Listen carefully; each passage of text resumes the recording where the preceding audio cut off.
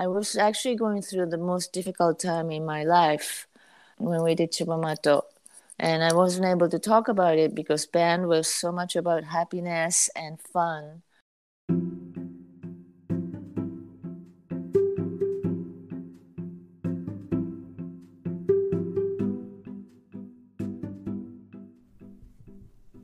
Hello, and welcome to another episode of Live Through That, the companion podcast to my book where I look at influential 90s musicians and where they are today. I'm Mike Hipple, and on this podcast, we'll dig a little bit deeper into a pivotal moment into the lives of some of the artists I feature in the book. You can get yourself a copy of the book now by using the promo code PODCAST15 to get 15% off. You can find that link on the main page of this podcast. Today's guest is Yuka Honda from the band Cibo-Matto. One of the most memorable shows I've ever seen was seeing Cibo-Matto on tour for their first album, Viva la Woman, back in 1996.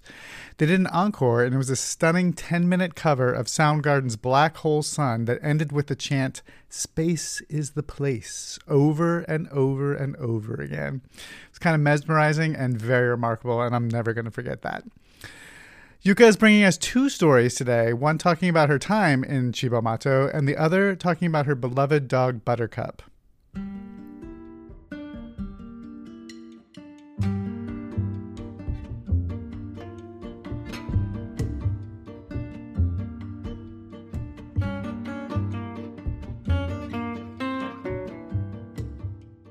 The biggest change in event way, like in terms of event that happened in my life was definitely Cibo-Matto.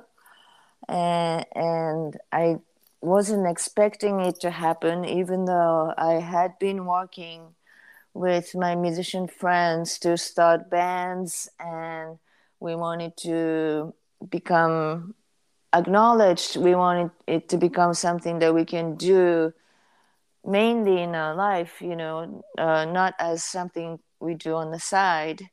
And I've done many things, but Cibo-Matto was something that I thought I was going to do on the side. And because I thought that, I think I felt very free with this. Did many things that I'm not supposed to do, which was using a lot of samples that are recognizable, saying things that you're not supposed to say, talking about food entirely, which was considered ridiculous at the time, and somehow doing all these things that we're not supposed to do took off. So that was a surprising change that even though it took me to the direction I was hoping to, I wasn't ready for Cibo-Matto's success. I don't know, success is a weird word, but to be able to become professional with Cibo-Matto wasn't something I was imagining to happen. So that gave me a career as a musician, which I didn't know that I was going to become a professional musician either. I thought I was going to become a writer, and I was more interested in working with words. But since I came to New York, America, and kind of had to live my life in speaking in English and not so much in Japanese anymore, my writing thing was floating in the air, and I think they all got transformed into my music production. So Cibo-Matto was pivotal moment in that way. That changed my life in a big way. But then for me, more important thing for me was for me to the change I wanted in my life is for me to feel okay about myself, or feel, the aspect of life to feel better. And that didn't happen until very recently. And I find it really interesting because you named this book Live Through This. I imagine you based it on a famous album from 90s. But my 90s experience really felt like that. I lived through it, even though probably my image by doing Cibo-Matto was kind of happy-go-lucky. I was actually going through the most difficult time in my life when we did Chibamato. And I wasn't able to talk about it because band was so much about happiness and fun and transforming also a difficult thing in life into fun and have sense of humor about it was a very important aspect of Chibamato. So I never really talked about my true private life where my ex-husband was experiencing brain damage and we were dealing with him losing his physical ability, and my mother got cancer, and somebody who I thought would live until 200 years old was facing her mortality. So I felt like I'm having to carry this art project with that contained my image with happy face while I was also experiencing the big struggle in my life. And this kind of traumatized me trying to live this double life without I wasn't that conscious of having double life, but I did think about it afterwards, how it really felt like I'm living through this heavy air and pushing it every day to make it work.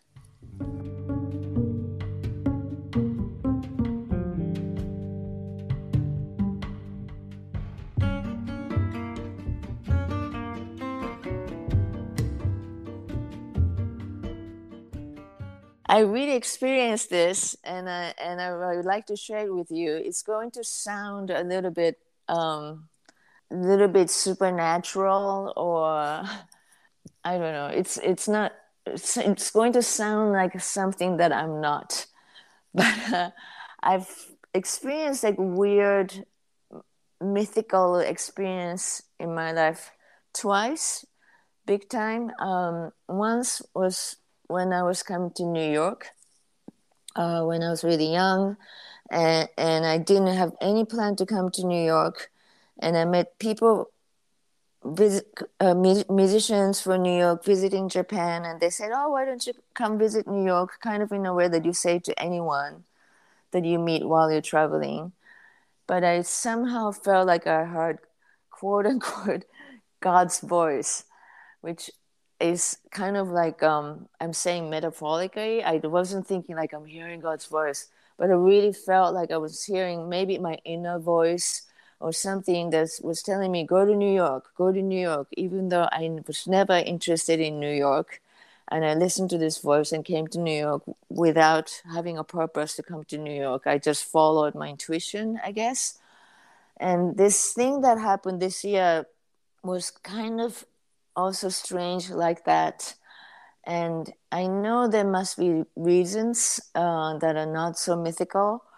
But what happened this year was I had this dog for last 13 years, who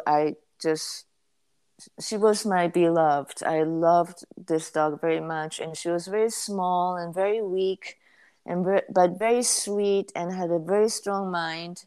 And I was kind of going through rough times 13 years ago when I met this dog. My mother had just passed finally, and I was going through some dark time.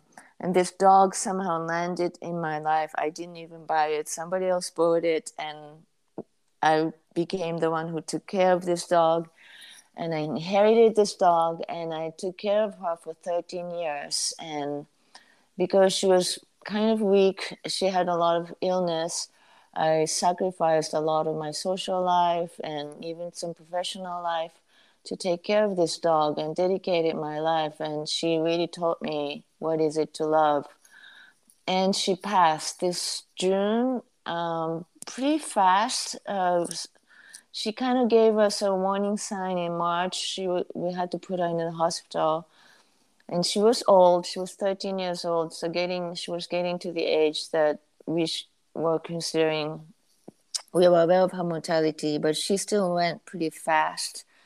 And I knew this day was coming. From the day that I inherited her, but it was still devastating. But also, it just kind of gave me a strange positive light, which I can't explain what it is, but I became very free, first of all, time-wise, because I wasn't not taking care of this dog anymore. But I also really felt like I inherited her personality, which she was very strongly happy. No matter what the situation was, she never whimpered, and very friendly and very social and very confident in terms of her presence. She just was a very loving dog. And maybe I idolized her very much and kind of wanted to become like her. I was learning things from her. I don't know what it is. But after she passed, I have kind of became very happy, and which I don't know how to explain, because I am very sad about her passing, and I still cry. Maybe a couple times a week, I have this moment that I break down and really I'm sad. But the rest of the time, I am happy. I'm not depressed anymore. And I feel good about my music. I feel good about my production. I feel good about my life. I can explain this really well to people who knew my dog before, because she had a very special personality. And when I say I inherited her personality, because she was such a beam of love, and so social and accepting everything. She would accept many difficult situations and be kind of okay about it. And I'm kind of a very sensitive person, in a way that sometimes little thing can affect me. Um, and it's good in terms of me being an artist, but it can make it difficult in a social situation. And I'm very grateful to inherited her personality like this, and now I have a lot of new worlds opening up for me, and I'm very excited about life.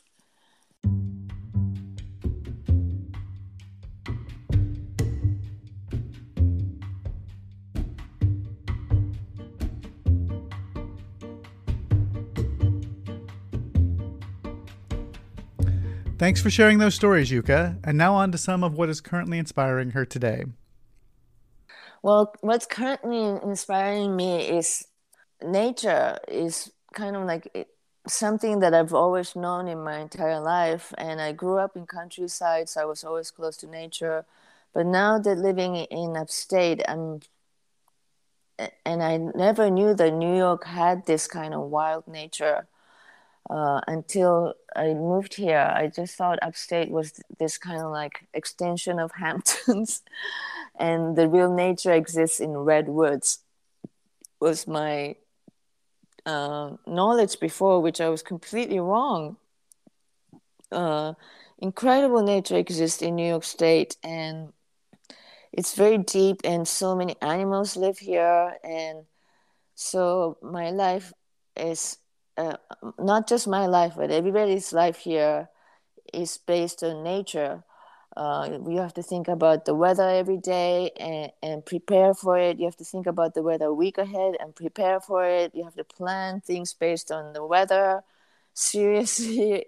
and and then you have this joy comes from nature, and then because you can plant things and put your hands in soil and smell it, and uh, then also the nature can destroy your house. The tree can fall on your house and destroy your month, and um, it's wild. I lived in New York City for the last 30 years, thinking about other people. You know, that was my surrounding, other people, and what other people are thinking, and what other people are doing. And this is really shifting my view of the world. And when you live here, you have to think about other people. I mean, their politics and things you need to do. but it becomes secondary, which was very eye-opening. That's really vibrant for me, and growing plants and also watching people grow plants, watching people grow vegetables. It's kind of basic, I guess, but I didn't really experience it until now. And it's so powerful to me. But I do love the city, and I think I can enjoy it here because I do get to go there. I have a friend who lets me stay in his place, and all my work is in New York. So I do love the city. My friends are there. But I think it's very important for me to be in a place that inspires me. And that's not the city right now.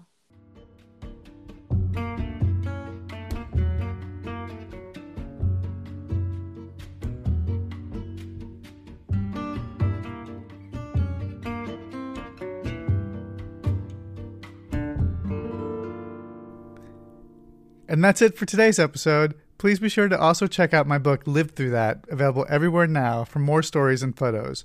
Remember, you can get 15% off using the promo code PODCAST15 by ordering at the link on the podcast page.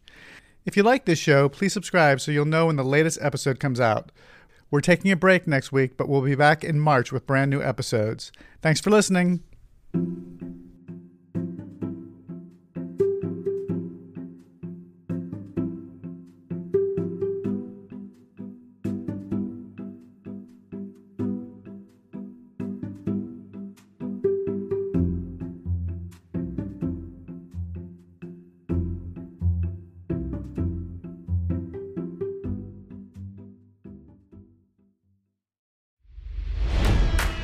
It's NFL draft season, and that means it's time to start thinking about fantasy football.